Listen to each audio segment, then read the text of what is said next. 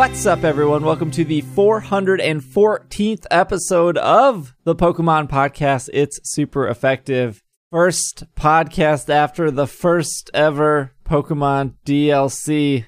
So strap on in. Oh, no. No. Unstrap. I got Will in the passenger seat here. Oh, thank goodness I'm in the passenger seat because I took a spill on my bike yesterday and I'm 50% road rash right now.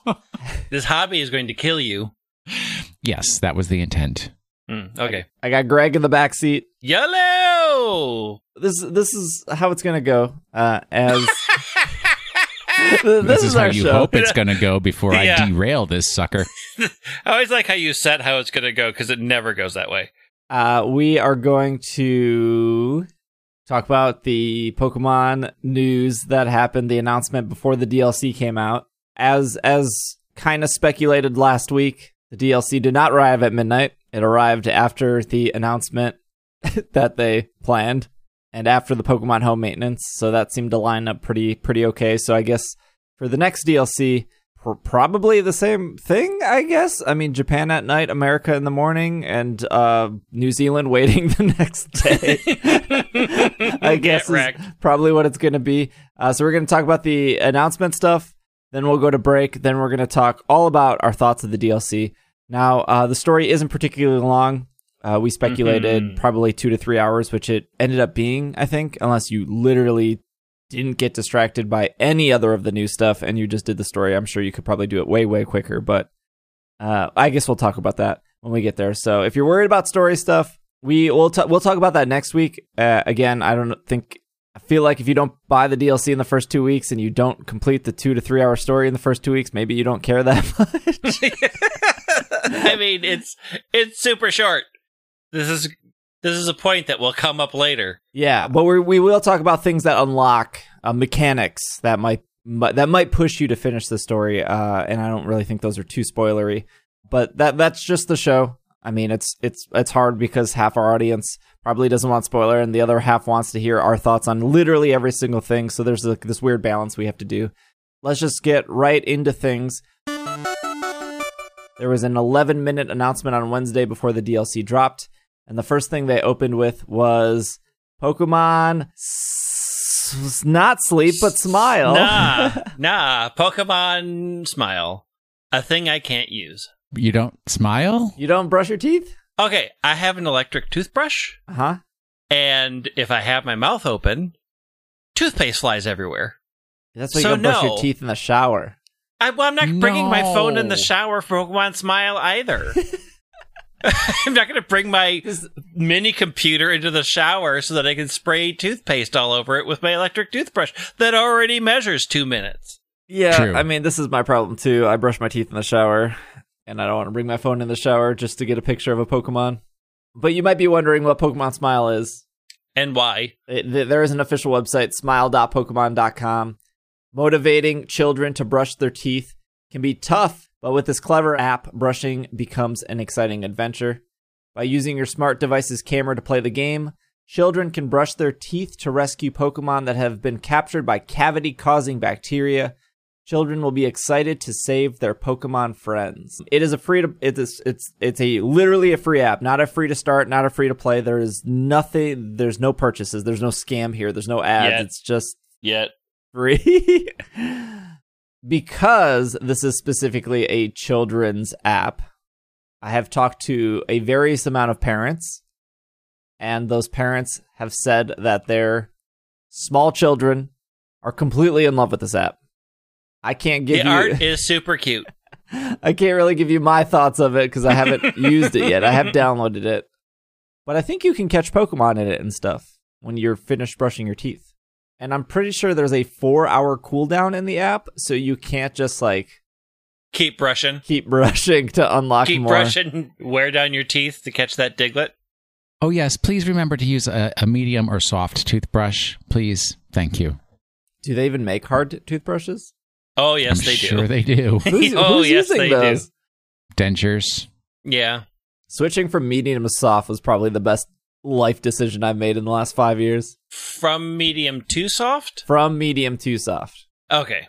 But yeah, I can't use this because many reasons. But I think the art is super cute. I've seen people take pictures of it and put it on the Twitters, which is also very cute. Yeah. It's a cute idea. Way to branch out. Pokemon still working to dominate the life cycle of you waking up thinking about Pokemon and going to bed thinking about Pokemon. But clearly not while you're sleeping. They announced another new game called Pokemon Cafe Mix in this announcement, cafemix.pokemon.com. It will actually be out in about a week. I think it comes out on the 27th, so relatively soon. Oddly enough, that they announced 2 games last year that are still not out yet, but this game comes out in a week. It's coming to the eShop, Nintendo eShop, the Apple App Store, and Google Play. Pokemon Cafe Mix is a free-to-start puzzle game for the Nintendo Switch and smart devices. Work together to complete puzzles and create wonderful drinks and dishes to serve at your Pokemon Cafe. This is pretty much Tsum Tsum. It is a Pokemon version of Tsum Tsum. Wait, I thought it was multiple games, not just one. Is it really just one game? Yeah. It's just the drag to match the if you've never played Tsum Tsum. Explain this. I've never played it. And they just seem to be drawing circles and then stopping. And they're like, 50! Like, what is this game? That's life right there. I'm pretty sure Disney Tsum Tsum is a ripoff of another game, but Disney Tsum Tsum it's on mobile. They have arcade machines of them in both America and in Japan.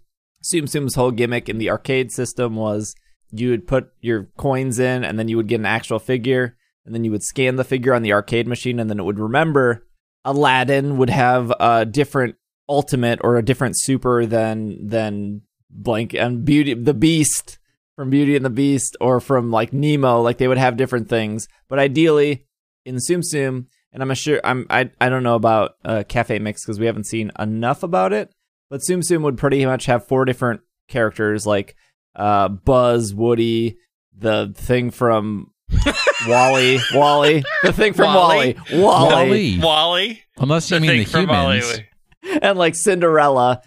And then you would have to match their faces. They would be all jumbled up, and you would have to drag all the buzzes to match, and then all the buzzes disappear, and then more drop down.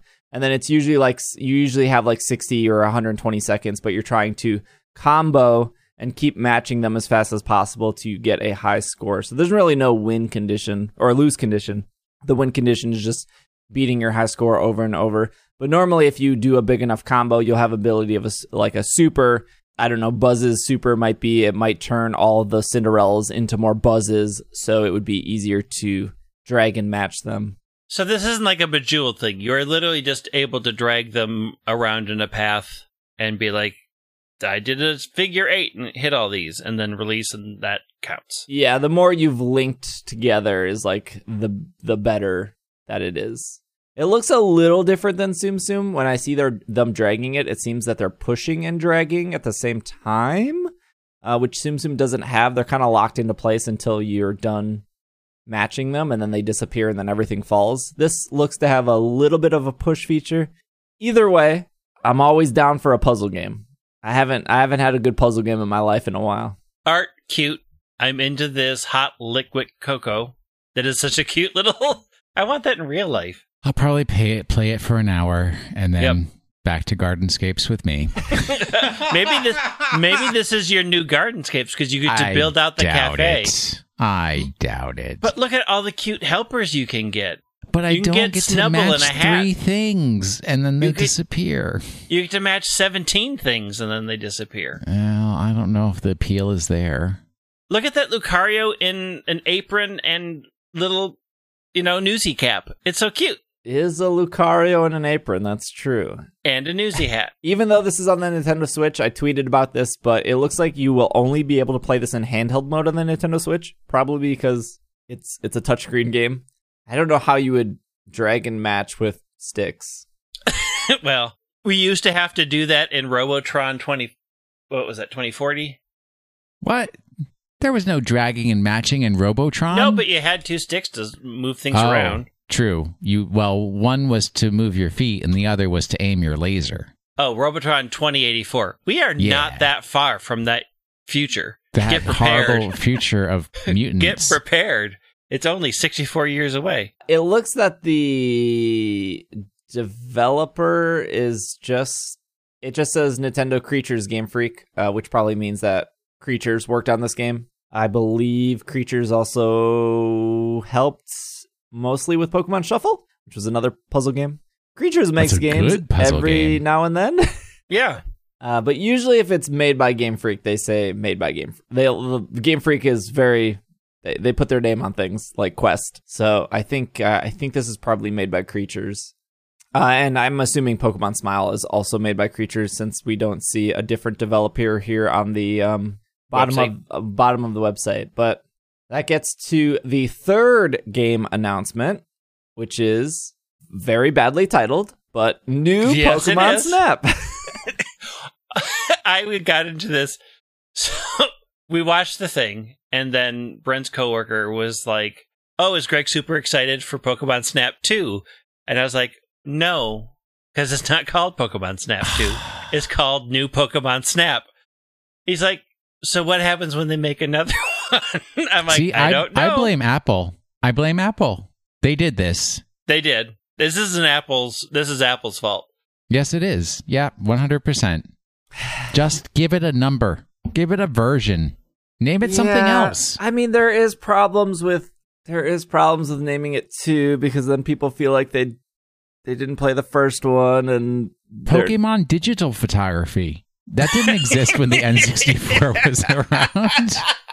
I mean, they could have done Pokemon Snap : Pokemon Sharpedos Snapchat. and Binnacles. Pokemon Snapchat. You take a picture, you send it to your friends. How perfect licensing and cross-promotion opportunity. Pokemon TikTok. All right, hold on. No, Let me... no TikTok in this house. The press release says, the new Pokemon Snap game for the Nintendo Switch is based on its namesake, which was the first released for the Nintendo 64 in 1999. This game will take trainers on an adventure to the unknown island overflowing with natural sights such as jungles and beaches, where they can research various Pokemon in their natural habitats. They will take photos to make their very own in-game Pokemon photo decks, all while discovering new, never-before-seen Pokemon expressions and behaviors. There's no way this game's coming out this year. Nope. Really? Yes. Why? Why? Because we don't even know when the Detective Pikachu sequel's coming out. And they announced that a year ago. Whatever happened to like under promise and over deliver? They've messed up a few of the orders of these words with their over promising and under delivering. Oh, I just want to go to sleep. I mean, I could see this coming out in October if it wasn't for the fact that Cafe Mix is also coming out. The other DLC is coming out in November. Like, if I can't think of a time this year, unless they do it around August, that this has breathing room. Yeah. Yeah. They didn't even like say like fall of. Yeah, they said nothing. 2020. I mean, maybe it comes out like spring of 2021. Like, I could see it coming out around like Pokemon Day. The fact that we didn't hear from Pokemon Sleep and we didn't hear about Detective Pikachu 2, which we might hear about, in the upcoming announcement, is just like, I don't know if this game is coming anytime soon, which is whatever. It's fine. I think announcing it was probably good enough. On the website, it says, get ready for a new Pokemon Snap, an all-new adventure for the Nintendo Switch inspired by the classic Nintendo 64 game Pokemon Snap. In new Pokemon Snap, you'll explore depths of deserts, jungles, and more as you photograph fan-favorite Pokemon and never-before-seen Pokemon expressions and behaviors. We saw that there were Primarina. We saw that there were Drifloon. We saw Torterra and Scorbunny and Dodrio. Only the fan favorites, not the fan not favorites. Now, it's all Silcoon. The reason we brought up developers of the last two games, it specifically says at the bottom of this website that it is developed by Bandai Namco. They have also made Pokken Tournament. I think they also made Katamari Damacy, the greatest game of all time. So I feel like they've also made a ton of Naruto games, if I'm not mistaken. Yes. Got to make money somehow. Can't all be great art. So I know there's a ton of people out there who haven't played Pokemon Snap, probably just because of their age. Pokemon Snap's like a 20-year-old game for the Nintendo 64. But just like Mario Kart, there's not a person that I have ever met that hated Pokemon Snap. Like, it's just a pretty universally liked franchise game. Well, not franchise. There was only one of them. No, well, okay, so my problem. I rented Pokemon Snap from the video store at Blockbuster. Was it Blockbuster? Not Blockbuster. It was Hollywood? Potomac Video. Oh. No, Potomac, local DC chain. Monpa. Not quite. They had numerous stores, but either way. Successful Monpa. I played it for 2 hours. I couldn't figure out what was going on, and I returned it and got a different game. That is my history of Pokemon Snap. I played the heck out of Pokemon Snap. It's so hard because it's like you take a picture and it's like, was my picture good enough? I don't want a computer judging Wonderful. Look, I'll give you a hot tip in Pokemon Snap. The computer doesn't even know if your photo's good enough. it just like flipped a coin 50-50. It was either wonderful or it was maybe next time or whatever that he says. And you have to throw the apples to make the Pokemons come out. And the shock balls. You have to hit them. You have to aim and hit, and you're on rails. It's so much going on. And you can make electrodes blow up and drop down Kakunas. It was a good game. Yeah. I mean, it was good. Here's the thing. For what it did, which was virtually nothing, it did that well. It was fun to actually see, for the first time ever in Pokemon Snap, Pokemon in a habitat. My concern about this is they have changed the games so that they're already appearing in their habitat. So I'm not sure how much awe and wonder a new generation is going to get out of Snap. And I'm not sure that people who are now in their 20s and 30s, who played this first when they were kids, are going to have a ton of fun that's going to go past their initial half an hour of nostalgia. Like, there has to be some decent gameplay in this to make it successful for people, I think. I think what Pokemon Snap does well, and I was a kid when Pokemon Snap came out. So what were Nintendo 64 games? They were like $40, $50? I don't remember. I rented it. They were usually around 30, I think. 30 or 40. I want to say they were 40, because weren't Game Boy games 30? Yeah. Yeah, maybe. Anyways, but like, even though Pokemon Snap is actually like a 45-minute game, if you've played it before, and like, to get to Mew, which is, I guess, the final part of that game, spoiler, there's 63 Pokemon in Pokemon Snap. The last one you get to is Mew, and then when you take a picture of it, that's kind of like the end of it. You know, if you've played it before, you can usually beat that game in like 45 minutes, maybe 90 minutes if you need to redo a course or whatever. But it's a relatively short game. Mm-hmm. But I don't think that's inherently bad by itself, because it makes up for that with its charm. That game oozed with personality, but that was also in a time where Pokemon Stadium also oozed with personality, because we didn't have, like, the only thing we had was the Game Boy images. Like, we had like these very small pixelated black and white things. So seeing like your black and white pixelated Charizard being a full-on moving Charizard in a video game, that was the impressive thing. That was awe-inspiring, yes. Yes. And there's a lot of things in Pokemon Snap that are just very memorable, like getting all the Charmanders to line up and then all of them screaming at you for the apples. And I think like Pokemon Snap, even though like the gameplay is very shallow, and I think most people who love Pokemon Snap, while they'll probably talk about their memories of the Charmanders or the Moltres busting out of that egg, no one really talks about like the engaging gameplay, which is pretty much non-existent. Like, you're taking pictures, the computer does a very bad job at determining whether that picture is good or bad.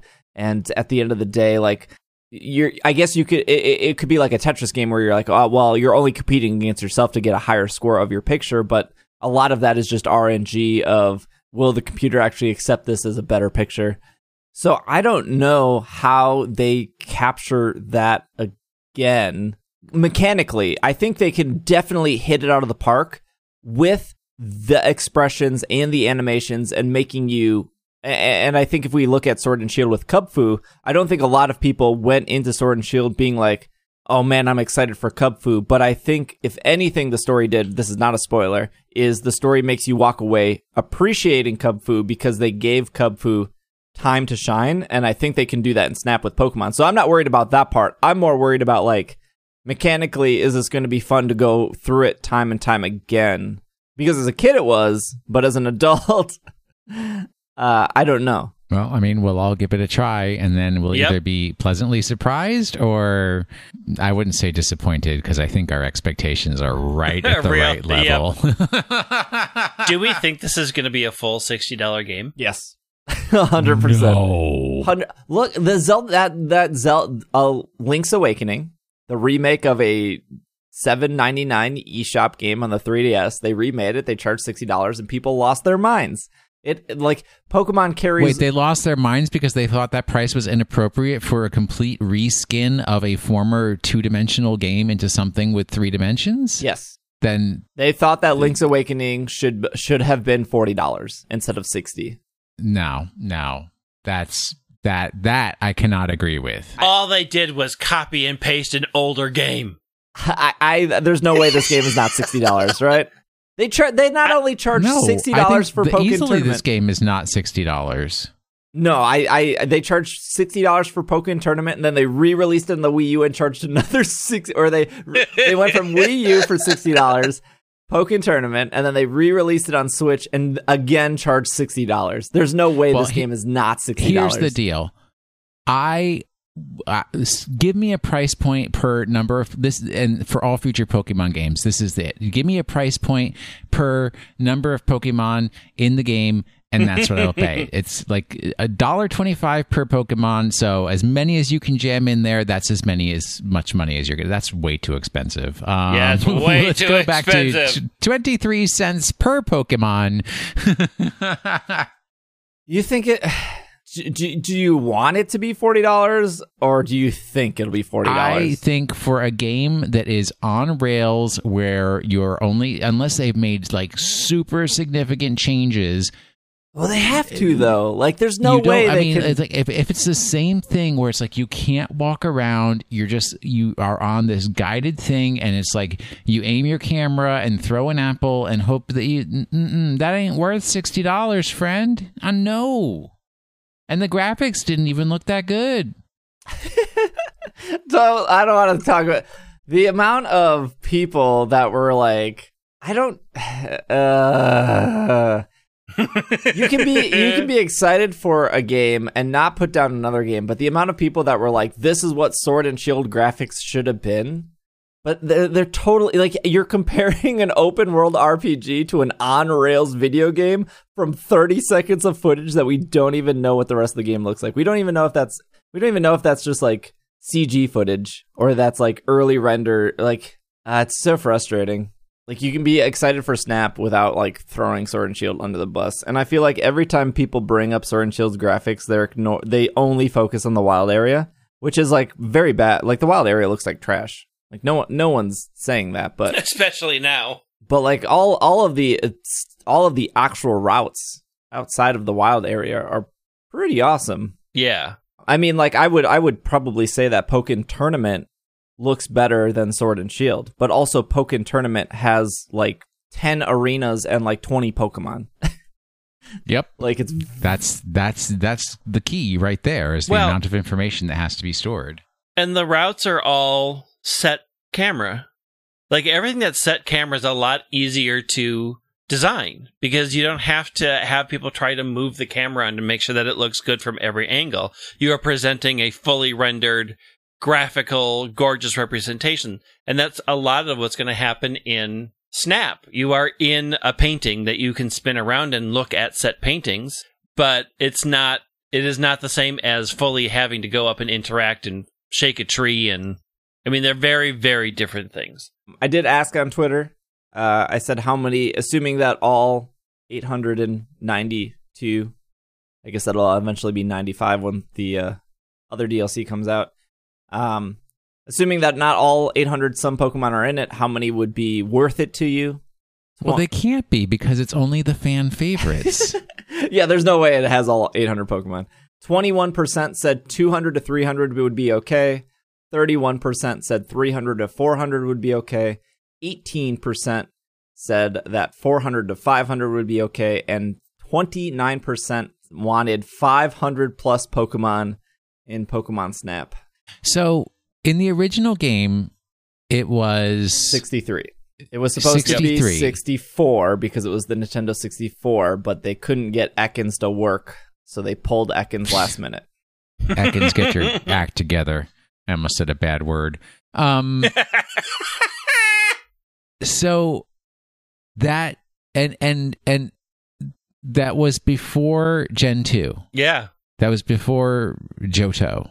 Yes. Correct? Yeah. That was... So we're looking at about 40% of all Pokemon is what the producers of the game feel is an adequate number of Pokemon to appear in the game. So what's 40% of 893? 300-ish? 320, I think? What? Well, 50% of 900 is 450. Then 40% is between 300 to 400. I think it's about 400. So there you go, 400. Will Anderson has put his dime. That is a lot, but I can see him doing it. Yeah. I don't know Mystery Dungeon or Ranger or any of those other games enough to know like Mystery Dungeon doesn't have 200. Maybe it does. Does it have like 300 Pokemon in it? I don't think it does. Which one? The new one? I have no idea. Yeah, the new one. It's got a lot. Wasn't Super even maybe Rumble? Was there had to be a Rumble that had like all of them up to the point, right? I think one of the Rumbles did. Are we talking about the new Rescue Team DX? The remake. That's a Switch game. It has the power of the Switch. And what is that magical power? I don't know. I think my favorite thing to come out of the Pokemon Snap announcement, and maybe it's because I'm like being cynical here, but the people that were like, I told you all, Pokemon Snap coming. Yeah, I mean, yeah, sure. I guess if you say Pokemon Snap every year for the last 20 years, I guess you'll eventually be right.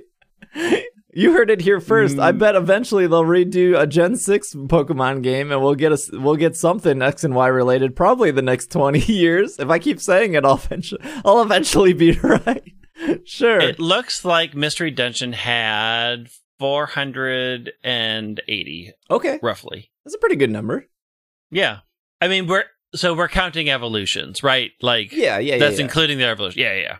Yeah, there's like so many questions, like how long is a route? How many routes are on it? Are the Pokemon changing on the routes? Like, obviously the easy things to answer, they're hidden things, right? Like when you first did the first beach route in the original, Scyther was in the grass and you had to kind of like hopefully throw your Pester Balls in there to hit him, and then he would pop up and then be like, oh, I found him. So I don't doubt there would be a bunch of hidden stuff, but it looks like, at least I'm assuming they're going to redo the beach route for the first route because that's what they hinted at the trailer, and then there will be new routes after that. But if we go through a route, are they going to change the Pokemon? Is it going to be the same?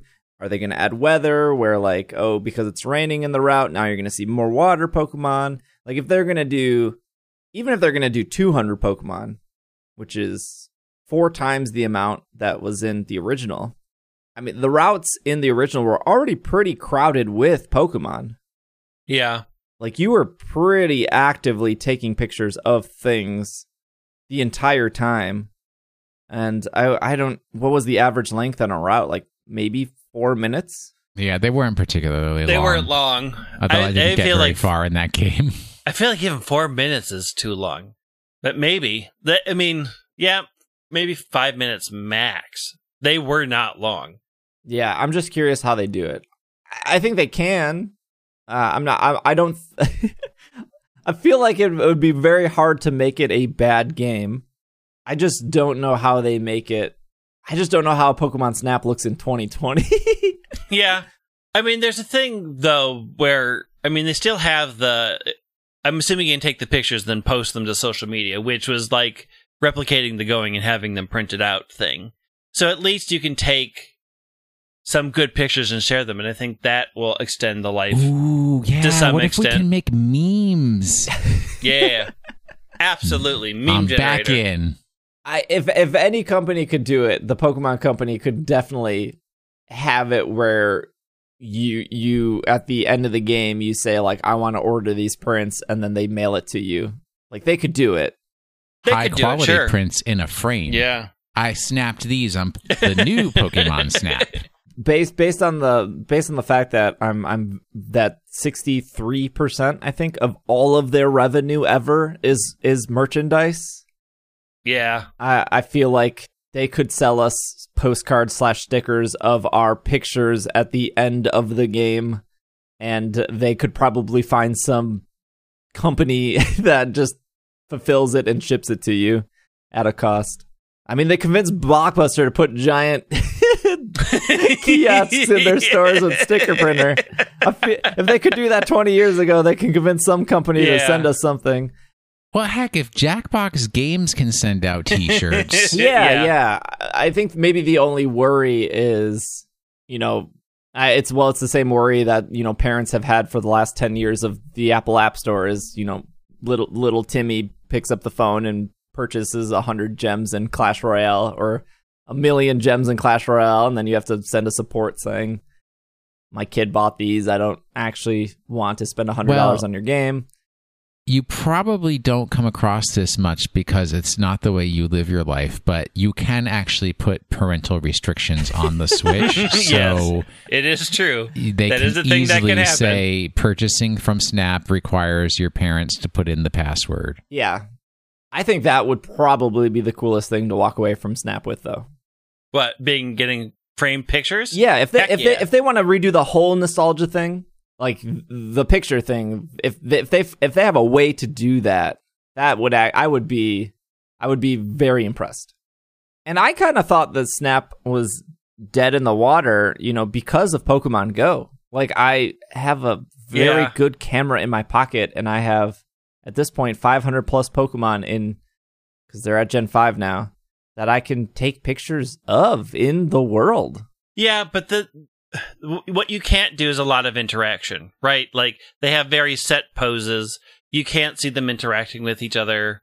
Real world is definitely not the vibrancy that the Pokemon world is. There is a lot that Snap can do that makes it look much more fantastical than me walking through a park and having my poorly rendered tree in the background of my Pokemon. I definitely agree with that. Absolutely. Yeah, it was funny because right before Sword and Shield came out, I think, was it Eurogamer? I think it was Eurogamer asked Masuda, why didn't they do a Pokemon Snap? And he was like, we don't have any new ideas for it, so that's why we've never remade it. He was lied to them?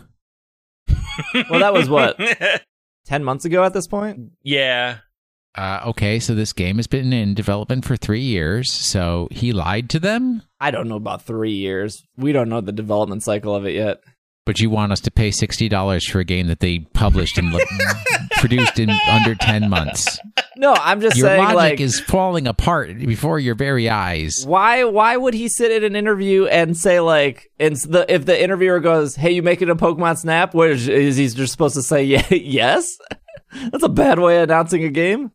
Well, I wouldn't say it in a way that makes it sound like, why would we do that? We are so uncreative. We can't. I would say the time for a new Snap has not appeared yet, or something like that. That's like mysterious, but not a lie.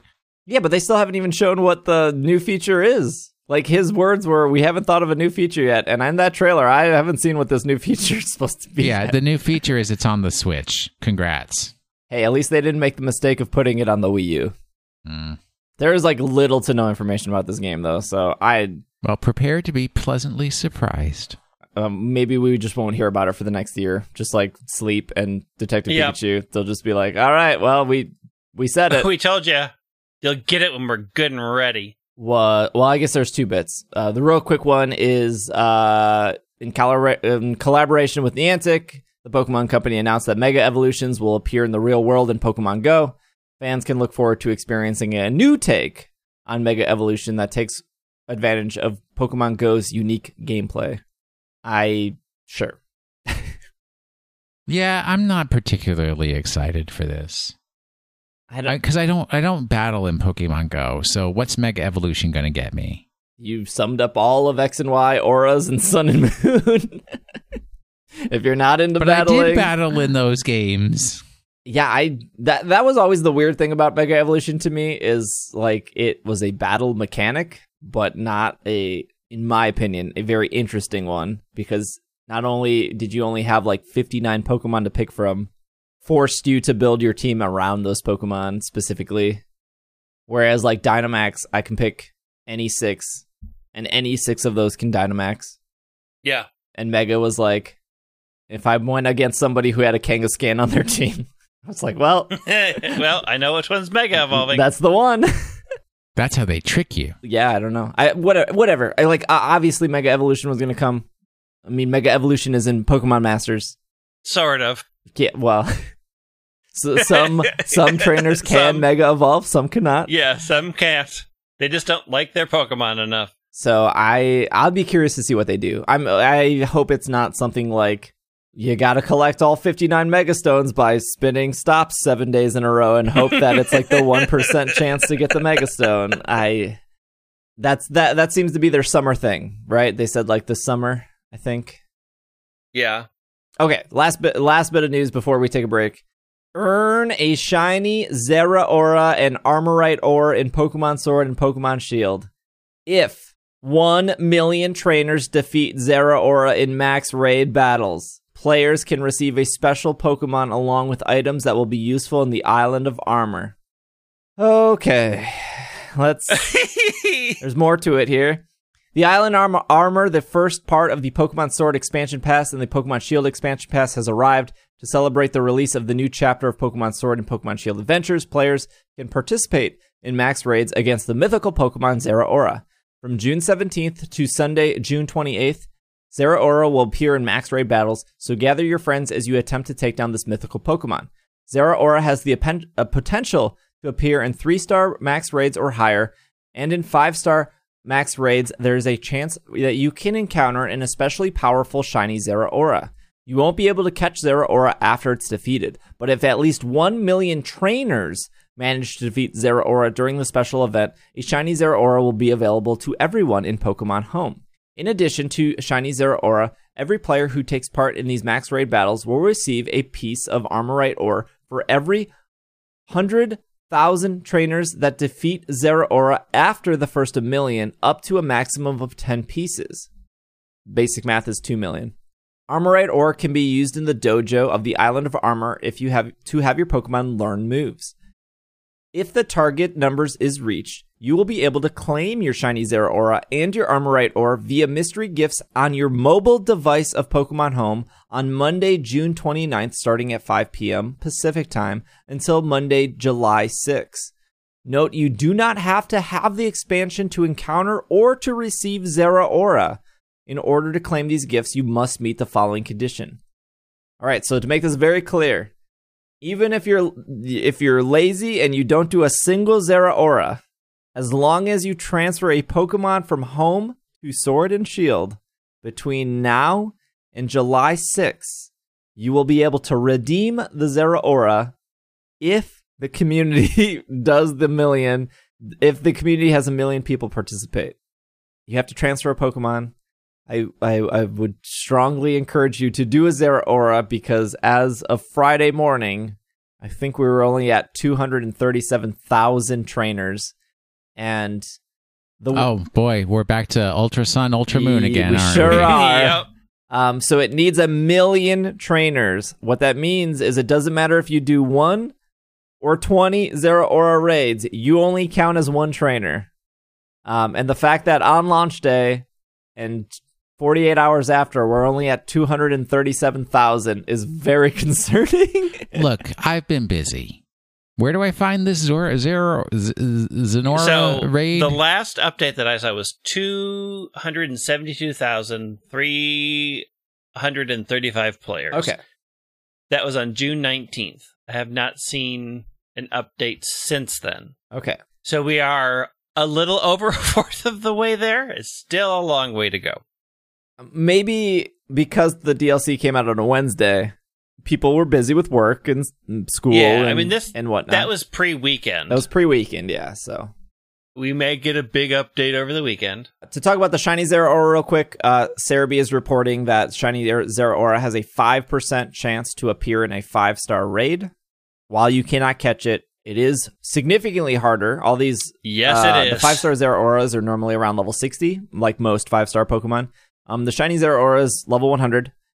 And you do get better rewards from it. So if you want the challenge, if you're one of those people that were like, I wish Pokemon was harder, here you go.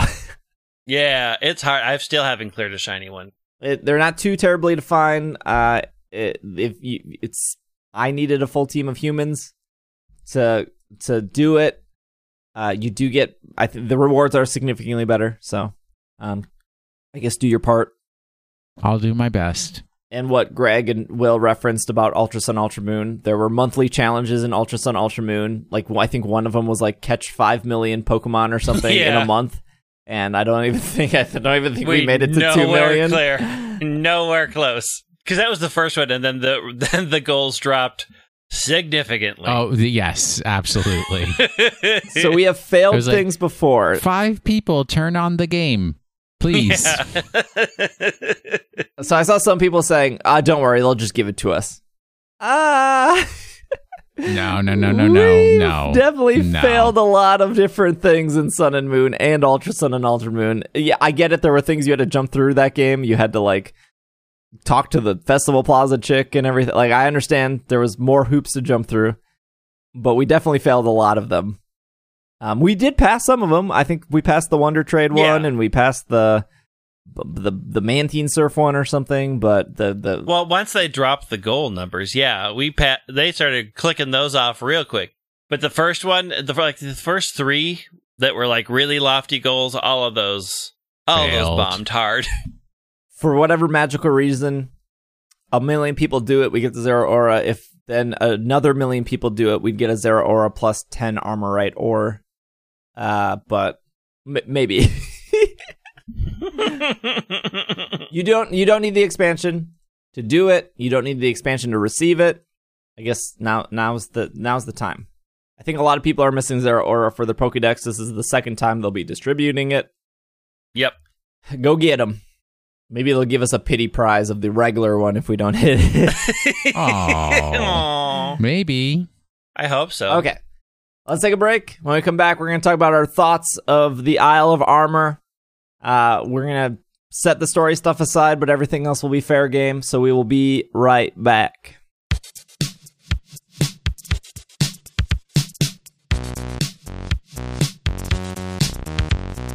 I have a very important announcement. Are you prepared for a very important announcement? Yes. It comes with a musical accompaniment. It's the first time I've sung on such a major international stage. It goes.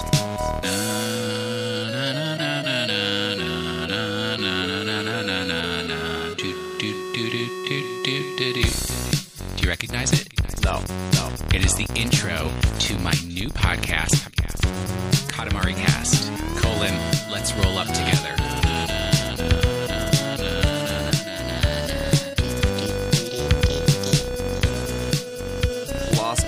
This show. All right, basic question. Did Game Freak do DLC right? 80%.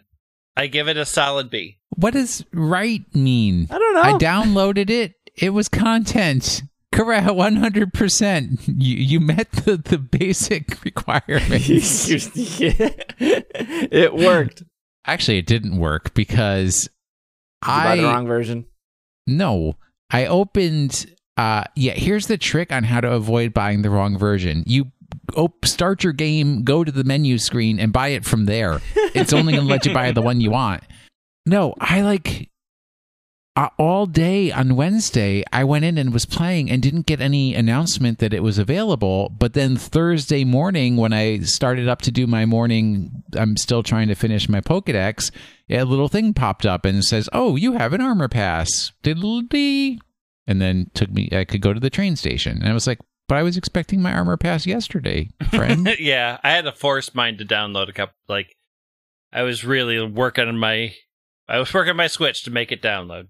I had no problems. Full disclosure, Nintendo did send me 2 free copies of the expansion. They sent me a free copy of the Sword expansion and the Shield expansion. They sent them to me late, so because I didn't want to wait, I did buy the Shield version myself, which I have been playing. Just full disclosure, Nintendo did provide me with free copies of the DLC that I have not redeemed yet. Just want to get that out of the way. I'm really happy with the DLC, and I guess if our only comparison is we're used to this third game, I think this is better. I think they were able to do it, at least in this version, and I think it was worth the money. And I think there was enough things for somebody who likes a little bit of everything to feel satisfied.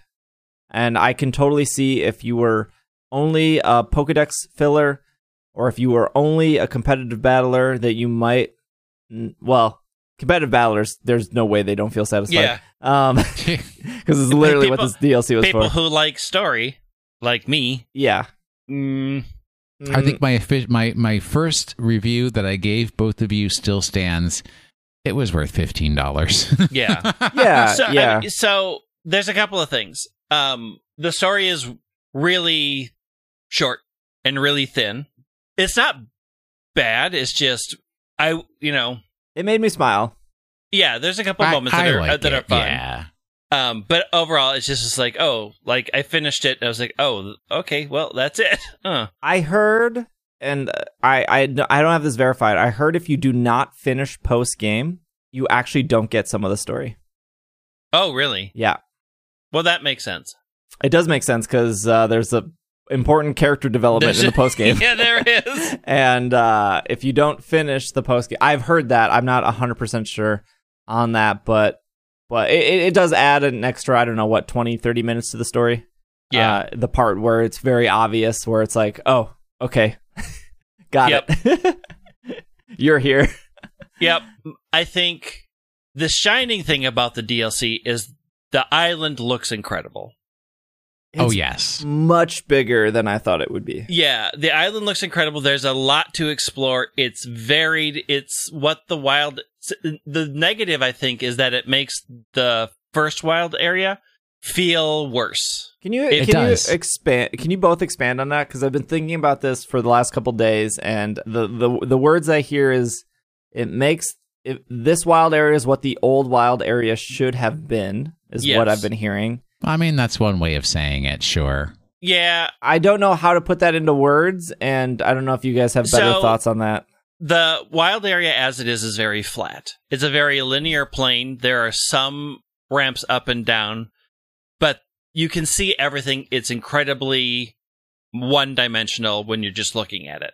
Like, I can see all the way to the other end.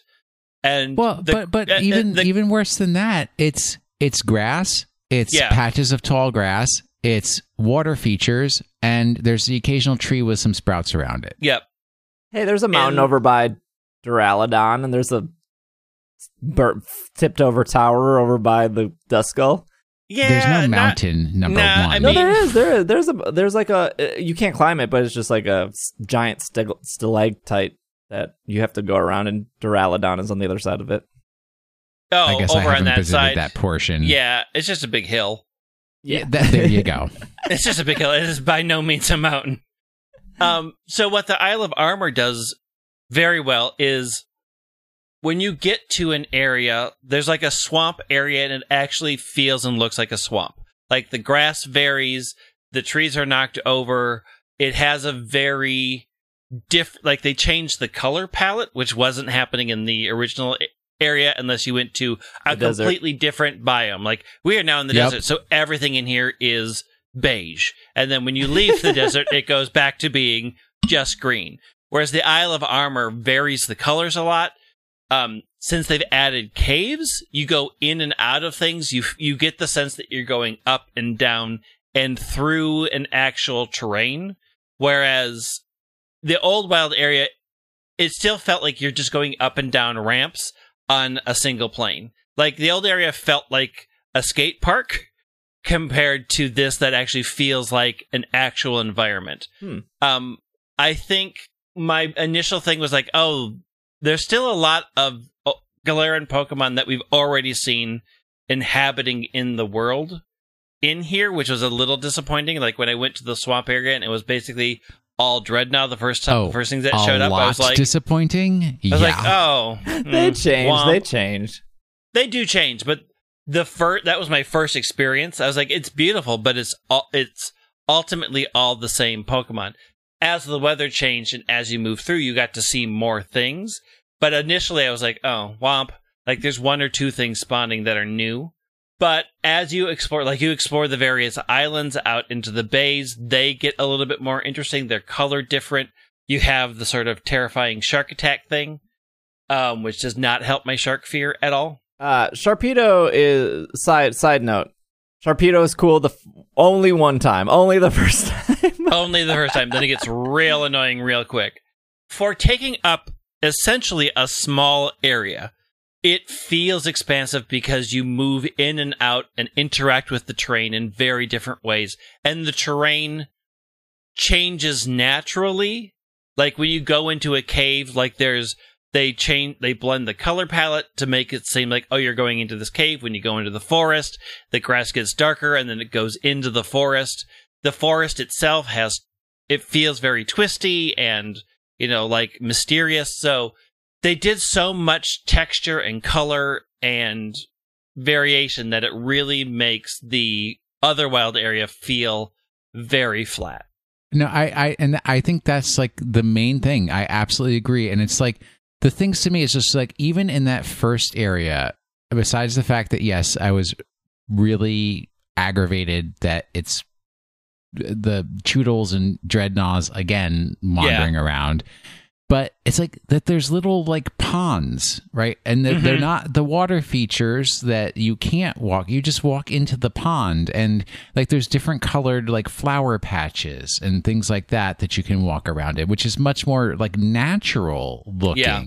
And it's not, just the tall grass or the short grass, and it's just like back and forth. The trees do look better too. I don't even care enough about the trees to pay that much attention. My biggest issue, I have two huge issues. I haven't gotten that far into it. I have not completed the story of the DLC. So that's a limitation on my issues so far. But number one, that dude, Avery, Avery, the rival? No. Whatever. Mustard? I have Dojo Master? I have the lady rival. No. Oh, you have Clara. Clara. I am walking over to the dojo, and this dude runs over. He's like, "Oh, you found my Diglett. Would you're such a cool guy. Thank you for helping me out." He's like, I have a bunch of these Alolan Diglett, and I could swear I read him say 3. And he's like, would you help me find them? And I'm like, sure, I'll help you find your 3 Digletts. And he's like, I have 150. 151. Was it 151? Well, you find the first one first. Yeah. So you have to find 150 more. 150. And I'm like, you jerk. I don't want to have to find your daggone Digletts everywhere. Yeah. Do you want me to save your time, Will? Don't find the Diglett. No, I'm just aggravated that he was so rude to have lost 150 Diglett and then to bother to ask me to find them for him. Second complaint. Yeah. The spawns, when the wandering Pokemon out in the field pop up, I don't know the right way to put it. It's like, you don't have enough distance before they pop up. And I am running over Whoopers left and right because they're just Yeah. spawning right under my feet. But I will say the best, and I was almost going to joke that I have completed the DLC because this is like the only thing I wanted. I now have a black bike that sparkles like Yeah. red flash as I ride it. Red and black are my colors. And it's like, I already, like, in the real world, have a black bike. And now I have a black bike in the game with red sparklies. And that's all I ever wanted in Pokemon. So I'm thrilled. How many hours do you think you put in, Will? Like 2, 3, 5? 10? I think I've put in about 3 hours at this point. Okay. Yeah. And Greg? I think I put in probably 10. I was doing a lot of raids, so Yeah. I can't say that was quality content. I will say that part of my marking it down is the Diglett thing was interesting as a way to have to explore the island. Uh-huh. The number was way too high. Like, stop trying to shove it into the Gen 1 numbering system. They love 151. It's not interesting, and it's way too many. Like, when you're in there and it's like, you have 5,000 more to find in this area. I'm like, I'm not going to. I'm done. I don't want to This spoil is what the dumb. reward was for Diglett, but if the reward was like a t-shirt that I could wear and that I Yeah. could show off in like a max raid battle or in a like competitive battle that I did it, I think that is a pretty low bar, but that is like the low bar I would have expected as the final reward. And I think I would have Yeah. been happy with a shirt, but it was not a shirt. It was Yep. much worse. I know what it is. I have to agree. I'm also surprised that still the other UK dog, Snubbull, and Granbull are still not in this game. Hey, there's one more DLC.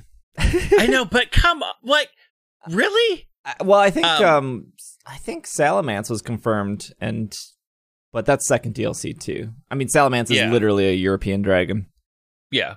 Can we talk about the Pokemon that are in the game? Oh, sure. I was just gonna say, I just for the sake of this conversation, I put 30 plus hours into the DLC so far.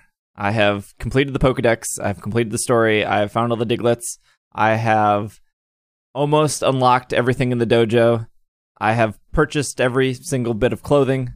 I feel like, in a sense, I am done with the DLC of like what you could actually do. Like a person could be like, well, I played it for 10 hours, but I didn't do the Diglett stuff. Like, okay, well, you technically still have something Yeah. to do. But I mean, like, if the Diglett stuff isn't fun for you, I would not pursue it just to get the reward, because I don't think you'd be satisfied. But in the sense of like, it took me about 30 hours to do everything, I feel pretty satisfied, and I feel pretty happy with it. They added a lot of interesting Pokemon that all existed before. I think I was disappointed that there were really no new Galarian forms. Oh, that is for sure the biggest disappointment. Yeah, that just knowing, like, playing around and expecting to run into something. Just like a something Galarian surprising. Psyduck, or like literally anything. Like a Galarian Lickitung, since you like, I don't know, one that's wearing a tuxedo, something. The fact that there is just nothing, I was like, it makes me really worried. And like the second one, I'm just now assuming that they showed their hand. They showed that it's Calyrex, it's Regidrago, and it's Cash Register. They showed their hand. There's not going to be anything else besides that. And I think that disappointed me. Just, I was expecting, I don't know that I was expecting. I was hoping for a surprise. Just like one. Just something. And that didn't happen. But they implemented a feature that was in other games, and they implemented it sort of weird. And I think everyone knows by now the following Pokemon. The following. Did you know this, Will? Yeah, I've seen it on Twitter. They did it in a weird way. Like, I don't know. You can't see anybody else's. You can only see yours, and often they don't move fast enough, so it always seems like they're just teleporting behind you if you're going fast, especially on your bike. You don't interacting with them is weird. It's that part felt a little tagged on. Yeah, I think, and the fact And the fact that a lot of people are like, oh, you can go talk to the Pikachu kid to turn that off, and a lot of people are like, oh, thank you for telling me, just tells me that it wasn't well implemented, that a lot of people were expecting something to be as vital as it was in like Heart Gold Soul Silver, and so many people are looking for a way to turn it off. But in Heart Gold Soul Silver, it's like a significantly easier / smaller thing, right? Because it's like glued to your pixels. It is one square big. It moves as fast as, like, it's so much easier in that game. Yeah. And it just goes that, like, all of those people being like, I'm not buying the game if they don't have following Pokemon. They already copy and pasted everything, just copy and paste it again. But it's not that simple, because it's not. Because one, Let's Go, like, look at Let's Go. Kanto is flat. There is no hills. Mm-hmm. There are no ramps. There it is a flat body of land. And Galar, especially the Island Armor, there are ramps, there are stairs, there are mountains, there are caves, there are ups and downs. And take a Pokemon like Phalanx, it looks bad. Yeah. Because it doesn't know how to go up and down those stairs, because it is like a ruler that is following you. It's like a like it's like a giant tape measure following you, and it just proves that, like, it's not copy and paste. Like, all of these Pokemon are, like, there are almost 600 Pokemon, and they have to fix Phalanx. Now they have to go back and start fixing these for different environments. And I'm sure in future Pokemon games it will be better, but it just shows you that, like, it ain't copy and paste.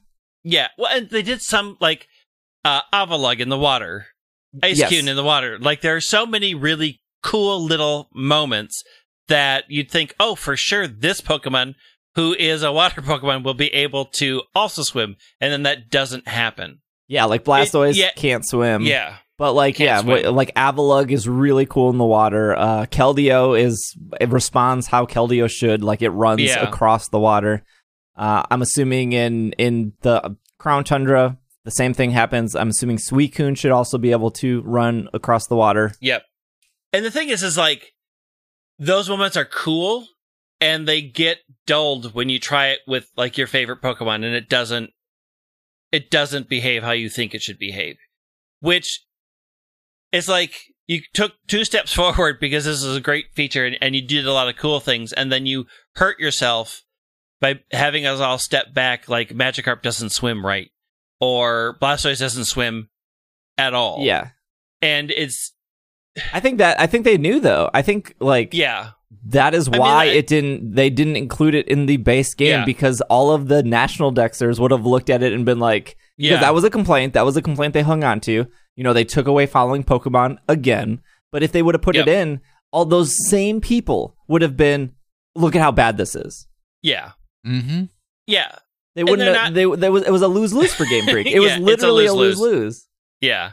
And I think this is mostly a win, but it does feel a little off. It does feel not completely finished, which, again, is why I can't say that I can't give this like an A+ or an A for the expansion, because I think there's a number of things that take away from the ultimate fun.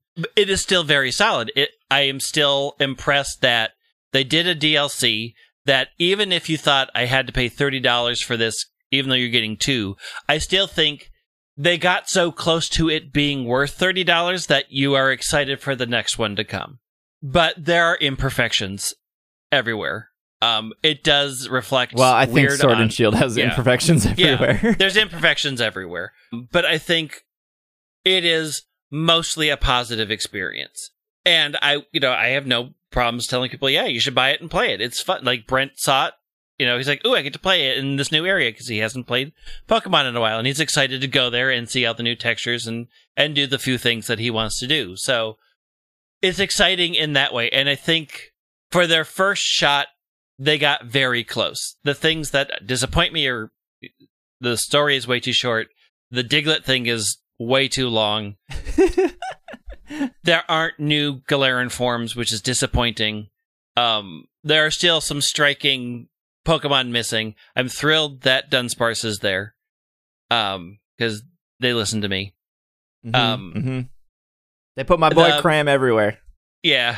The max raids there aren't a lot of new ones. They're just More variety. Yeah, I was hoping there'd be some more Gigantamax forms. There aren't. I think the Zeraora raid is good. The Shiny One's hard. I haven't completed it, but that's sort of the same Mewtwo feel. I think that's fun. Pretty happy with the story. It was better than I actually expected it was, although it was exactly the length I expected it to be. and I hate to always hang on complaints, but I think this is a good one that people said. You know, people grow up with Pokemon and they have the nostalgia of, you know, discovering things for a first time. And a pretty common complaint I saw for Sword and Shield, and I think it's pretty valid, is that people didn't feel like there was a sense of discovery in Sword and Shield. And we've heard that a lot, really, probably around X and Y, where everything felt very straight. And in Sun and Moon, you know, the paths were pretty straightforward, the routes between things. Yeah, that's true. Yeah. And I could maybe definitely agree with those people in Sword and Shield, except, like, I don't know, man, when you get to the wild area, how do you not have a sense of discovery in that sense? But in this, I think they nailed sense of discovery. You could say, like, it takes no more than 2 hours to do the story if you did the story, but how could you walk past the new areas of the wild area and not get distracted? It took me 5 hours to get to the Diglett Bridge because I was like, oh, I see a Diglett, so that must be the Diglett guy that I've heard about. So I don't want to talk to him yet. And then I'm like out in the islands. I'm looking at Sharpedos. There's a giant Wailord when you start. There's like don't fight it and catch it. It doesn't come back. There are so many different ways you can go, and the game doesn't force you to go to the dojo. Yeah. I think they nailed that. And even when you talk to the Diglett and then you go past, then you get the bike right away, and you're like, I don't even want to go into the dojo. I'm going to use this new bike. Yeah. Then when you do like part 1 of the dojo, then like new NPCs spawn outside, and you're like, well, I want to talk to these guys. I think if anything, if your complaint was like Pokemon there's no sense of discovery anymore, I think this DLC is loaded with that. Yeah. Even the like islands way out behind the towers, they have mints to give you. There's the Diggin' Ma and the Diggin' Pa that you can find, and then they scam. They're both scams, but they disappear. And then you got to find them somewhere else, which I think is cool, instead of just standing there all the time. I think they nailed that part of the DLC. I think I agree with Greg. I was expecting one new Galarian form of an old Pokemon, and that was a huge bummer. But no, you guys got to answer this one question for me. Okay. When I first got, if you're going to call it the Diglett Bridge, fine. Diglett Bridge. When I first got to the Diglett Bridge, there's this lady standing on there, and I go to talk to her, and she says, man, there's so many amazing and wonderful Pokemon that you can see in this world. Do you want to give me 100 watts so I can show you one of these amazing Pokemon? And I'm like, sure, I want to see an amazing Pokemon. And she's like, here's a Fungus. Okay, fine. Okay, my first one was, I want to show you an amazing Pokemon that you've never seen before. And I'm like, yeah, show me. It's a Dunsparce, and I went through the roof. Oh, dang. Whatever. Mine was a Miltank, and I was pretty pumped. And then I was like, okay, this is like the once-a-day lady, because she disappeared. Yeah. But today, I went back to the Diglett Bridge, and she's not there. Yeah, she's somewhere else. Yeah, she's somewhere else. Oh, so that's like the other lady who's like, I have Pokemon from another region. Would you give me a Galarian Mr. Mime? They're and I'm like, yeah, what exciting thing are you going to give me? And she gives me a regular Mr. Mime. Yeah. Yep. She wanders around too. I will just say one thing, that I did do a Miltank raid, and that was disturbing. Nice. Look, there's nothing dumber than seeing a Boofy spawn in the wild, and man, I was pumped. No. I was pumped. There's nothing dumber than seeing a licky spawn in the wild, okay? Because that thing is strutting around with his tongue hanging out. I thought Zoroark was only in raids. No, he spawns. And then I ran into one, and I'm like, oh, heck. Sweet. It would have been cool if he disguised himself as something else, but... Yeah, true. Maybe future games. Okay, so these are some of the features that unlock as you progress. I don't think they're super spoilery. We kind of said that this DLC was very competitive focused, and it is. I mean, like Urshifu is a straight up VGC competitive mon for both singles and doubles. I don't know if it will be like top 10 Pokemon because I think its special defense stat is actually not that great. But all of its movesets are specifically designed to shake up the meta of the game. But they do so much for competitive here. So there's a point where you can talk to Mustard's wife, Honey, and she will Honey start. Mustard. Yeah, boy, she pushes the line of reading between the lines with some of the things she says. Anyways, they do something in a Pokemon game which they kind of done in the past, but because I think Black and White had an upgrade system, but you can upgrade your dojo. And you can add new things to the dojo by paying her watts. So like a basic one is you can add a salon to the dojo so you can do your hair and right in the salon. But one of the closer to endgame things is a vitamin machine. So you can upgrade it 3 times. Each time is 2 different vitamins like iron and carbos and protein and HP up or whatever. And not only does it add a vitamin machine right into the dojo that you can walk up to and buy from, it adds bulk buying vitamins. You can buy 1, 5, 10, or 25. Mm-hmm. Not only that, it's discounted for you when you buy them. They've lowered the bar even more. And again, it's also a way to, and you see this a lot with like third versions, like Platinum or Ultra Sun, Ultra Moon, where they make things easier for people, or they give players more to get because they've ultimately purchased the game again. Like I think Deoxys and Auras, or all of these other legendaries in Ultra Sun, Ultra Moon. Like, here is something for you for buying the game, and here's like the Rotom boost to make experience easier or hatching easier. Like they do that. They've done this in third game. So to do like here, if you want to get into competitive, you want to raise your Pokemon.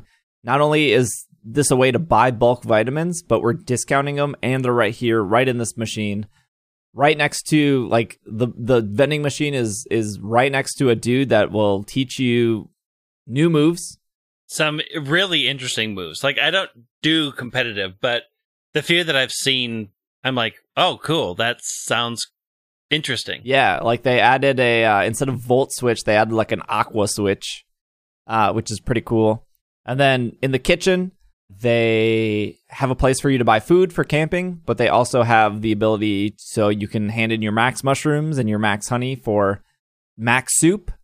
Again, another competitive feature of being like, I caught this 5 IV perfect Garbodor. It sucks that I can't use it because I can't Gigantamax it, but now I can with max soup. They've done that. They have the dojo in the back, which I believe has some more stuff to it. That's the part I actually haven't done yet, is the post dojo stuff that you can do. But all of these things geared towards competitive. You can find mints on islands now.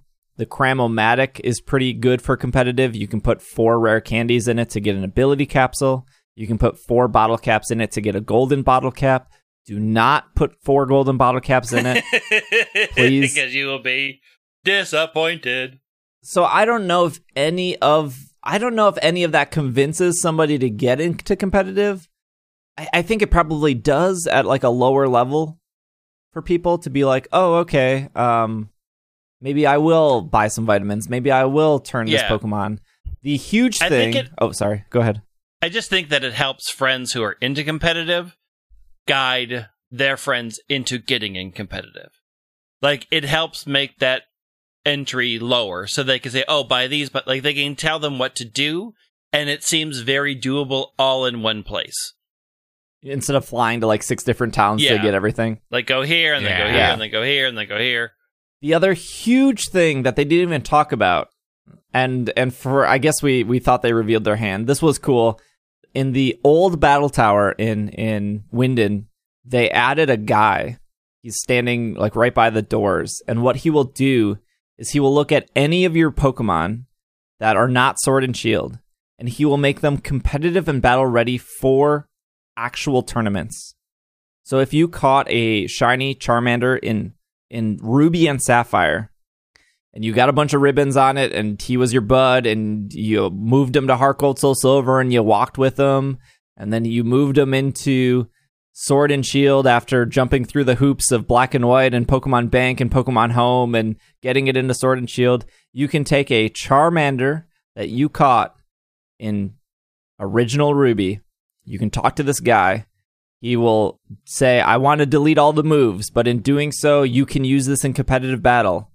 And he will put a new symbol next to the Sword and Shield symbol, next to the shiny symbol in your info. And you can now use that Charmander competitively. You can even take that Charmander to the area for Max Soup, and you can make that Charmander have the ability to Gigantamax.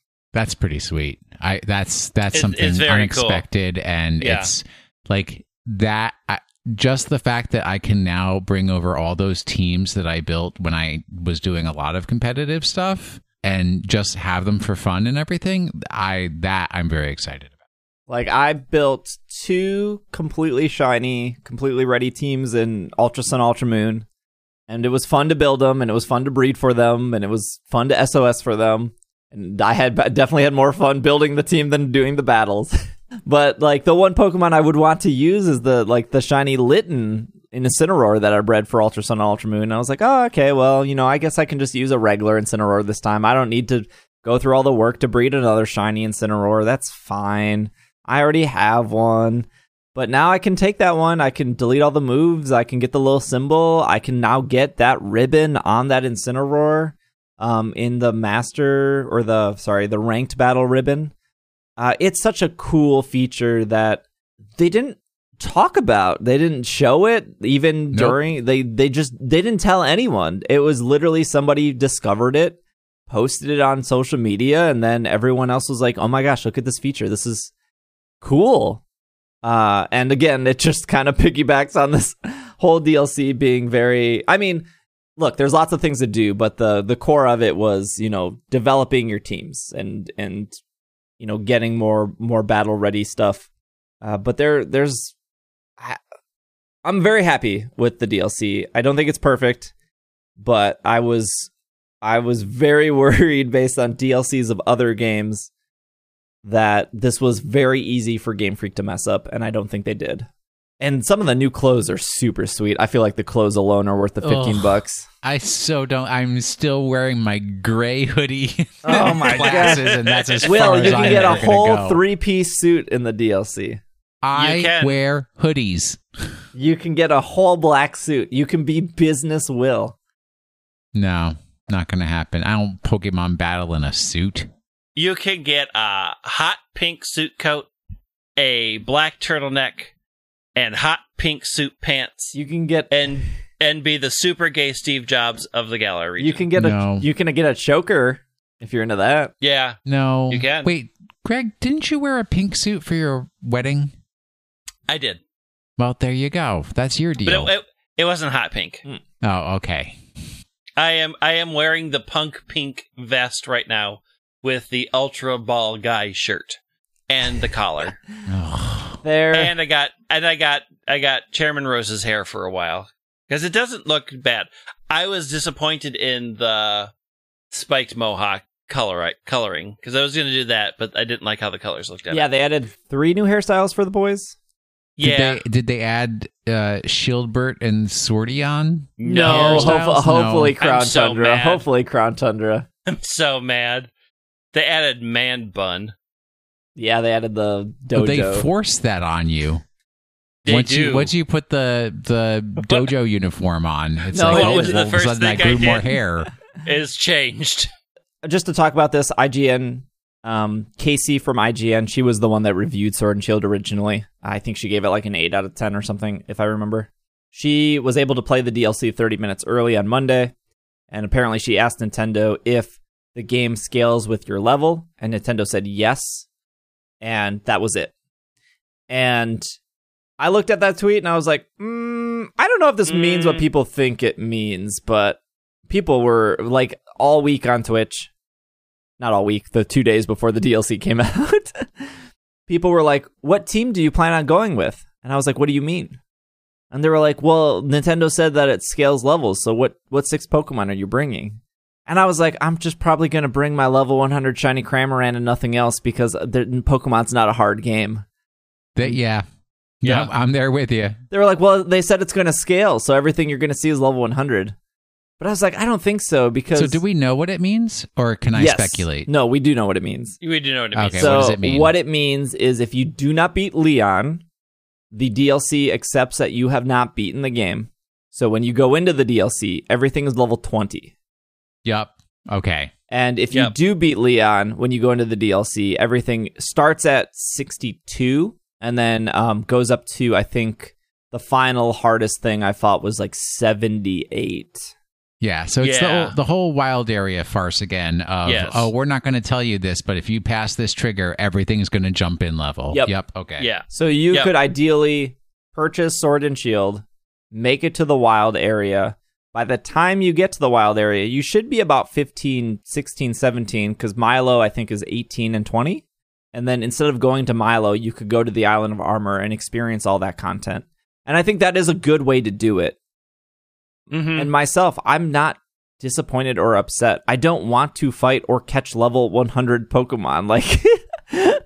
Agreed. I just don't want to face, because that means if a Pokemon is a higher level than you, it's harder to run away and it's harder to catch it. And I don't want to deal with that. And there are barely any trainers to fight in this DLC, besides specific dojo stuff. And making those dojo Pokemon level 100 doesn't make it harder. It just means instead of me one-shotting them, I probably have to two-shot them. That's all it does. I'm sure that is a minor gripe that people had, but there has to be... Do you actually want to play a Pokemon game where you have to have level 100s on your team just to navigate the world? I don't. No. I think them being at 60 is fine. They give you the experience charm right away, and all that means is you're getting more experience per catch or per defeat. So again, another quality of life. It's almost like a built-in Roto. It's literally a built-in Roto XP for this game. Yep. Yeah. If you complete the Pokedex, we talked about this, but you'll get the Mark charm. I think one of the data miners said that ideally to get a rare mark is 1 in 5. So to get the rarest mark is 1 in 1,000. To get I think they called it a social mark, not the actual social mark, but the more rare marks that aren't the rare mark. It's 1 in 500, and then the morning/dusk/night mark that you can get is 1 in 50. And then the uncommon mark, the mark that is actually common, is 1 in 25. So anyways, they posted the chance of getting a mark. And the mark charm just is like the shiny charm. It just adds +2. So instead of 1 in 25 or 1 in 1,000, it's 3 in 25 or 3 in 1,000. So that's all that does. If you want to complete that Pokedex, you do get another stamp on your trainer card too of completing the Isle of Armor Pokedex. So a lot of things to work for in the DLC, but I think it's good, and I think if anything, it also sets my expectations for the next one. I can't imagine the Crown Tundra to be bigger, although if it's the same size or slightly smaller, I think that's awesome, because I think the Island of Armor is a lot bigger than we expected. And I guess I'm not expecting any new Pokemon or any new Galarian forms, because this DLC didn't come with any. But if there is, that would be pleasant. But I'm not going to expect it. You never know. Never know. You never know. But I think it's good. I think they did it. I think this is better than a third version by far. I love me my third version, so I'm not going to go that far. Yeah. Let me see the other half. And then I'll make my statement on whether I would have rather have seen a third version. Yeah, I feel like this is it for me as somebody who has 100+ bottle caps and all. Yeah, but that's all you of I don't want to buddy. regrind all those items though. They also we didn't talk about this. They also make you use your watts. So as somebody who was I had 2.5 million watts and I was hoarding them, and people were like, "What are you going to do with them?" I was like, "I don't know yet. I just want them." I don't understand why Mr. and Mrs. Mustard's son is like, I need 500 watts to get this garbage can with a beak to operate, but that's far too. I'm like, dude, all you need to do is walk up to 3 dens and you've got your 500 watts. Are you that And there lazy? are literally 3 outside of your doorway. Your front door. Okay, hold on. Before we talk about the Crambot, that's the last thing we got to talk about. The game does make you use those watts for the dojo, and I think that's good. And there's and they do good of making it easy to get other items / give you a way to throw away items that you don't need anymore into the Crambot. So I felt like Sword and Shield did have a currency problem of like, what am I going to do? Like, I literally don't, like, I could spend these watts, I guess, on luxury balls, and I could sell these luxury balls for money, and I can use that money to buy vitamins. This is you, like, I do not have 2.5 million watts. Well, look, that honey needs a lot of watts to upgrade that dojo. So you gotta start grinding. But getting watts encourages you to do raids, encourages you to explore. Like, True. They are trying to get this cycle of balance of, well, if I'm going out to this island to get the watts, I can also get a mint out here. I can also shake a tree. Mm-hmm. That was something that I did every day in Sword and Shield, and I know I'm an exception. But when people came into my stream and they're like, how do you have 500 berries? How do you have 2 million watts? It's like, that's my first 10 minutes of my stream, is I just check all the trees, check all the dens. And then at the end of stream, I do the same thing. And that's just the habit I got into. And now I'm exhausted in watts. But in the Isle of Armor, not only does it make that circle of, tasks you have to do make a little bit more sense, but they also scattered, items that you would want to collect, like the mints on the ground out in the islands and stuff. So they're somewhat balancing their economy, which I think is hard to do in any game. Cramomatic, or I call it the Scamomatic. Scamomatic. Scam. Apricorn balls returned. They're here. Did they? And I haven't done that yet. Remember when we were like, let's set expectations for this, but I don't know, there was a bunch of people that thought they were going to be sitting in a bathtub of friend balls because of this expansion, and it doesn't seem to be the case. Scamomatic can turn 4 items into an item. Pro tip, get a get a turbo controller and start handing in your Dynamax candy. Because you can't sell it, and you can't throw it away. And if you're going to be doing a bunch of raids, you're going to get more Dynamax candy. I think 4 Dynamax candy is 1 Dragon Fang, and then I think 1 Dragon Fang and 2 Dynamax candy is a wishing piece. So you can grind that out. There's some nice combinations, like 4 little mushrooms is 1 big mushroom, and a big mushroom sells for like 4 times the price. So you'd want to convert those before you sell them.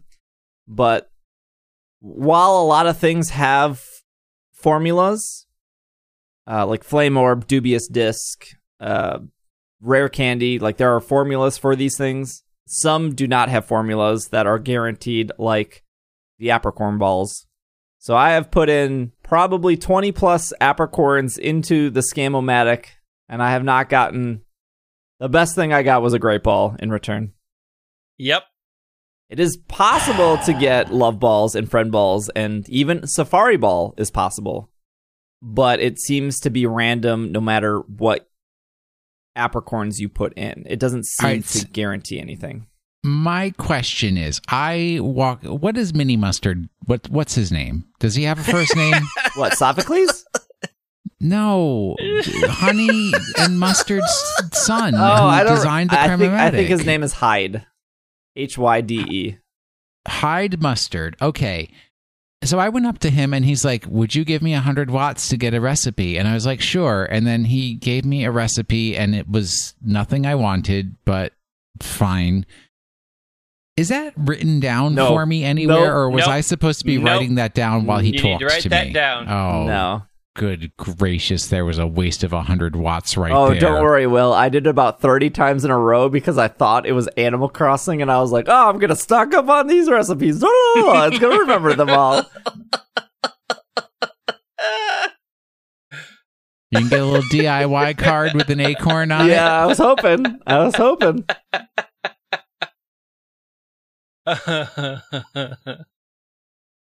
Get wrecked. Pokemon loves adding their like extremely nerdy computer character NPC in their games. They really love that trope.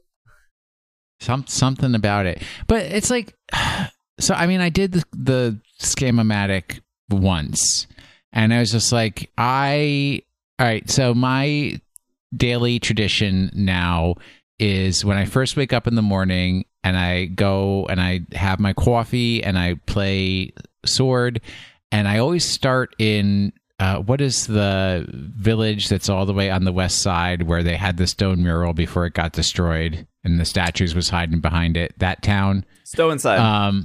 Yeah. And then, so the first thing is I walk up to the guy and he's like, I want to buy something. And it's like, well, I probably have it for you to buy. And then I sell it to him and get some money. And then I walk to the next guy and he's like, I want to sell you something. And I was like, I buy it. I don't even care how many of them I have, especially since they announced the Cram-O-Matic. I'm like, I'm buying them all because I'm just going to throw them all away. So anyways, I have a bunch of extras of sharp beaks and black sludge and whatever you have, Reaper cloths. As one so does. I was like, okay, here's 4 things where I have extras. Mm-hmm. I'll throw them in the Cram-O-Matic, and blingity blop, it pops out a little glowy ball, and then it says, you got a satchel. And I'm like, you don't like Aromatisse?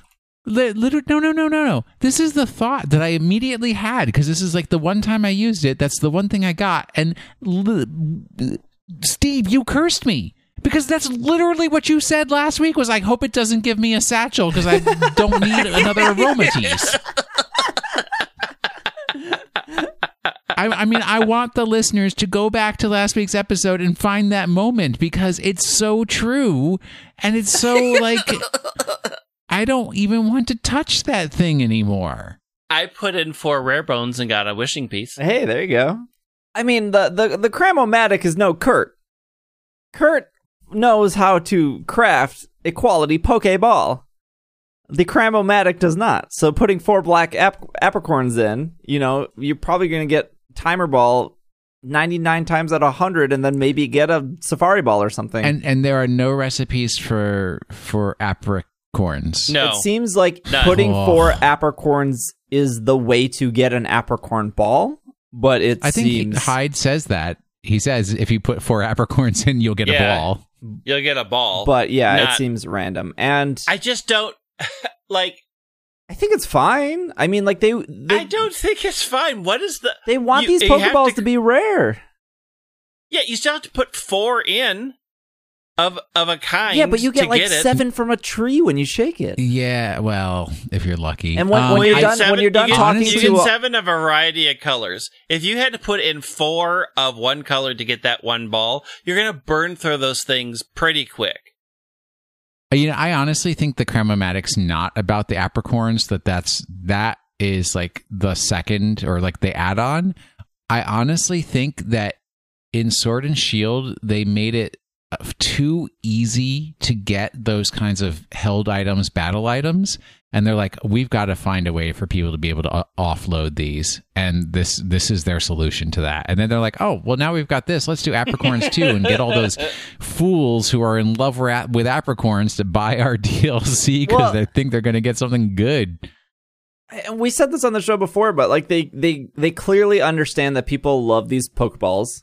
They don't include them in every game. They've given away these apricorn balls as like downloads of like mystery gifts, and people go nuts for them. They're like, I don't even care about the Galarian Ponyta. I want the one bonus Love Ball and Lure Ball.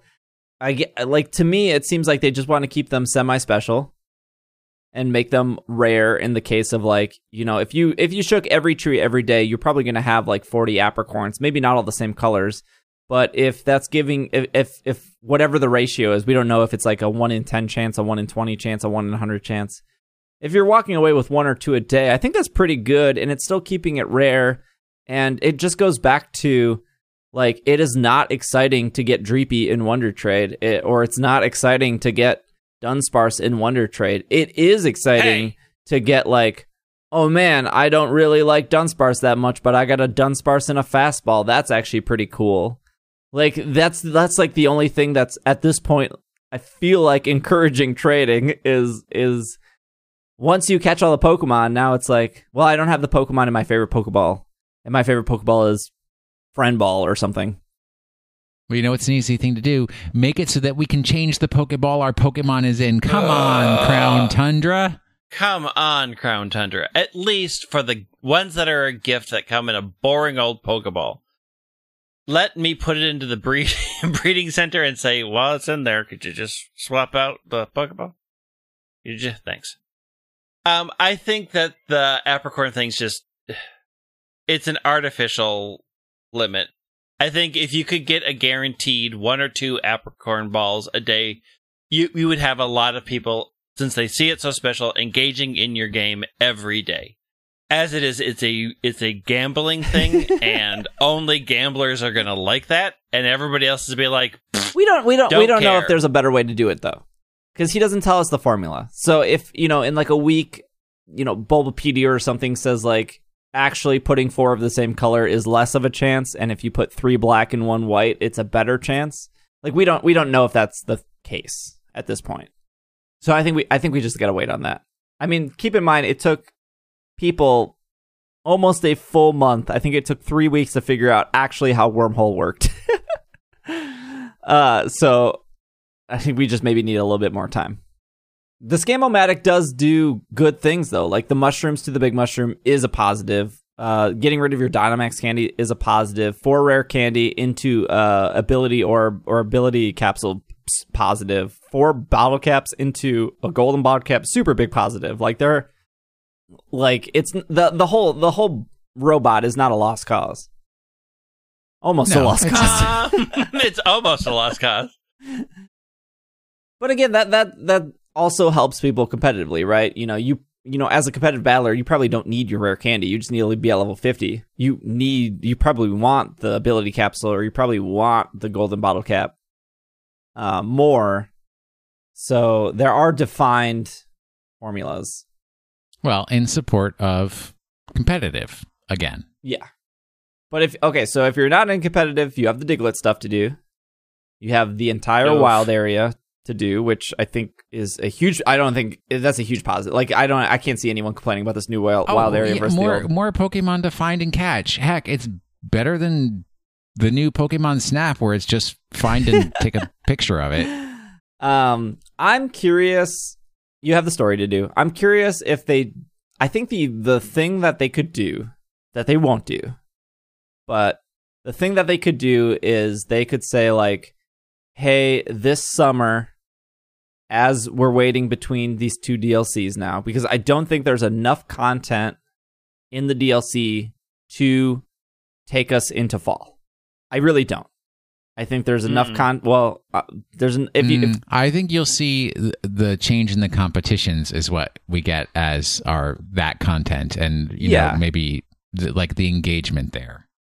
Right. I mean, like, if we were going from like Sun and Moon to Ultra Sun and Moon, you know, most people fell off Sun and Moon, or even Let's Go. Most people fell off both those games. They came out in November. They fell off, I would say, February, March. And then there was nothing to do. So we're very lucky that Sword and Shield has been somewhat of a living game. They have rotated raids out every month. They have done quite a few mystery gifts.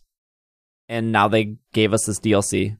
But I can't help but think, like, why go back to the old wild area when this wild area is more fun to explore? And maybe it's because it's like we're still in the honeymoon period of it.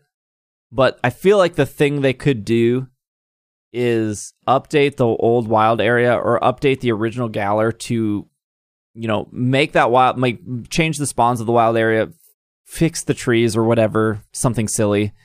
Make Pokemon follow you as like a free update to everyone. To not only push more people to the DLC, to be like, hey, look, come back to the game for free. We did this free update. And tons of Nintendo games do this. Tons of, like, Splatoon, Super Mario Maker.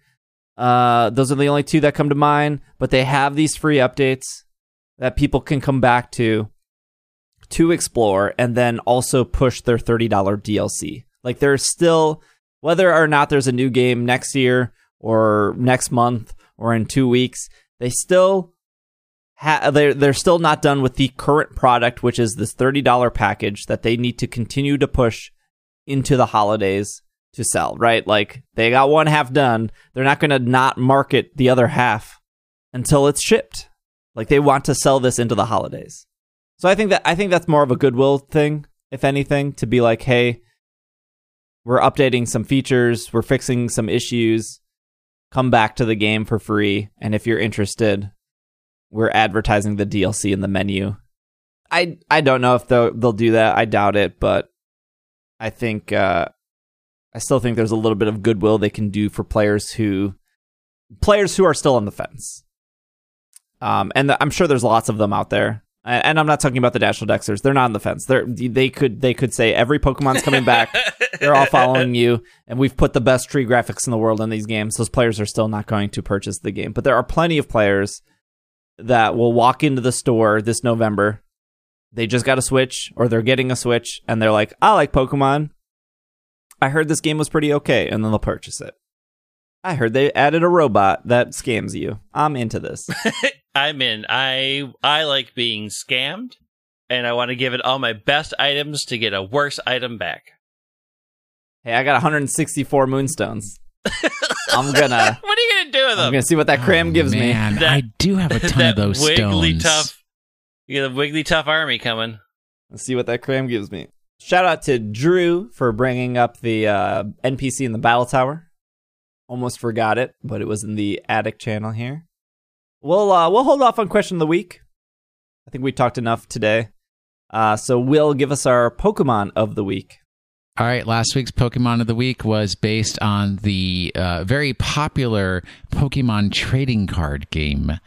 So folks who are familiar with the Pokemon trading card game would have had an advantage knowing about things like Pokemon that have to evolve because they're stage basics and stage 1s and stage 2s and how that works. And this particular Pokemon had one attack for 1 fire energy called Super Singe. It does 20 damage, inflicts the burn condition, and then its flavor text says it uses ceilings and walls to launch aerial attacks, but its fiery tail is but 1 weapon. And then I made the joke that I said it's not 1 but weapon. And I still love that. And then... yeah, and then its stage 2 form, because this is the stage 1, has the ability Flaming Fighter, where you put 6 damage counters instead of 2 on your opponent's burn Pokemon between turns. Who's that Pokemon? It's... Chatot. Salazzle. Wow. Chat... I wrote down Monferno. Monferno, correct. It is Monferno. I figured I'd give it to Steve because, TCG is not my thing yet. Yeah, here I am. He Salazzled once it out. again. I don't think Monferno has been a recent card. It was in Sun and Moon Ultra Prism. Oh. Yeah. My bad. Which I believe is still in rotation. Maybe. I think Ultra Prism still is, yeah. Monferno shares its category with Pancham. They are both known as the playful Pokemon. That's your only trivia. Oh, no. It's a monkey. Monkeys are cute. Is the Ultra Prism, is that a good set? Steve, would you open packs of Ultra Prism? No. I'll take Ultra Prism over XY Evolutions and Burning Shadows. I think Ultra Prism only has Ultra Necrozma. I think that's all it has. That's good at this point. It's no boss's orders, no interest. Yeah, no boss's orders, no deal. Rainbow boss's orders. No Dedenne GX. I'm out. Yeah, get that trainer kit. I know. That's why I was bringing it up. What's the trainer kit? That's what we talked about last week. We talked about it last week. It has boss's orders. orders. You get those expensive cards for cheap. That's right. It's not on Pokemon Center. I think they said the 27th. I thought it was a card. Maybe $30. Okay. It's all coming back to me now. This week's Pokemon of the Week will be much easier for Greg because it is not based in the very popular game, the Pokemon trading card game. Still, I got it right. Yes, congratulations. All right, here we go. Gravante's Field Guide to Pokemon Visual Identification has this to say about this week's Pokemon next to its image. The Japanese refer to this insect as Pendror, coming from Scolopendra. The astute viewer will note that, as this creature has unfurled from its previous form, the coloring of its rings and background have been exchanged. While previously it was primarily purple with magenta rings, it is now primarily magenta with light purple rings. Coming from the Pede family of Pokemon, its predecessors, the Centipede Pokemon and the Curlipede Pokemon, the now Megapede Pokemon actually only stands on 4 of its feet, holding the other 8 up in the air. 2 also appear to be vestigial across its midsection. If you do come across this Pokemon, use care. It does carry a poison point and has been known to swarm. It used to have quick feet, but that has not been seen outside of Unova. While it can easily be confused for a Centiskorch, it does not have any flames. Its coloring is similar to Drapions, but the feelers extending from its head are much smaller. Also, make certain to note the many similarities to Giratina. And there you go. That's this week's Pokemon, taken straight from Gravante's Field Guide to Pokemon Visual Identification. That's just not a good thing. Yeah, it is. I'm trying to find Monferno Shuffle. Well, hopefully you enjoyed the show. Hopefully you made it to the end. I will continue to be streaming the Sword and Shield DLC. If you're worried about story spoilers, I'm done with it. So you can come and stream knowing that I'll probably just be wandering. Is this the boof hunt now? Yeah, I think we're going to hunt. I haven't shiny hunted since the Cram. So I would love to get a shiny Boofy. So that'll be probably the hunt on Monday. We'll see how it is. I got that Mark Charm too, so we'll see if we get a bunch of marks. Also, my boxes are a huge mess again. Still want to get that Magearna. I think I have until August 7th, because I think that's when they add Zarude to the game.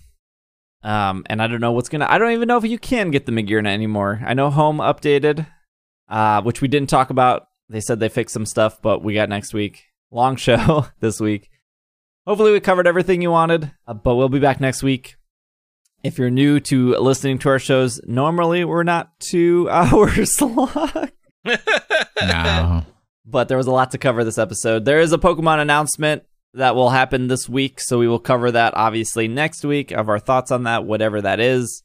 If you want to follow Greg on Twitter at White Wing, if you want to follow Will on Twitter at Washin' the Sink, myself on Twitter at Dragging a Lake, and the podcast on Twitter at PKMNCAST.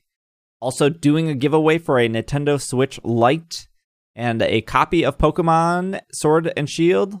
One of them, not both. And then whichever copy you want, Sword or Shield, it will also come with the appropriate DLC. So if you're into that giveaway, that's in the show notes, completely free to enter. It goes until the end of the month, which I think is June 28th. So you have pretty much a week to enter. In the show notes, in Slack, in Discord, the links are there. It's on Twitter as well, if you did not miss it. If you have missed it, it's there. Should be easy to find. Otherwise, this has been another episode of the Pokemon Podcast, and we are super effective, super Scamarant.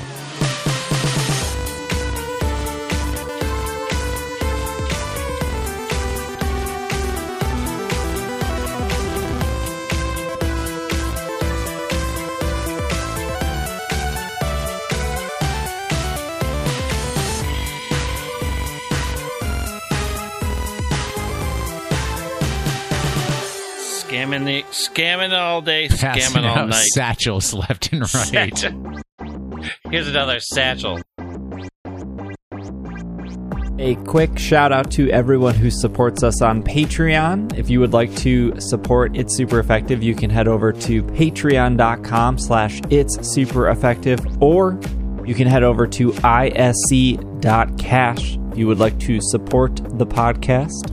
A shout out to our producers of this episode, Kevin, Potato, Raitan, Liam, Courtney, Casey, Kay, Patrick, Jetsy, Catherine, and Matthew. A special thanks to our executive producers, Spencer, Anthony, and Lewis. Thank you guys so much for your support. We hope you enjoyed this episode, and we will see you next week.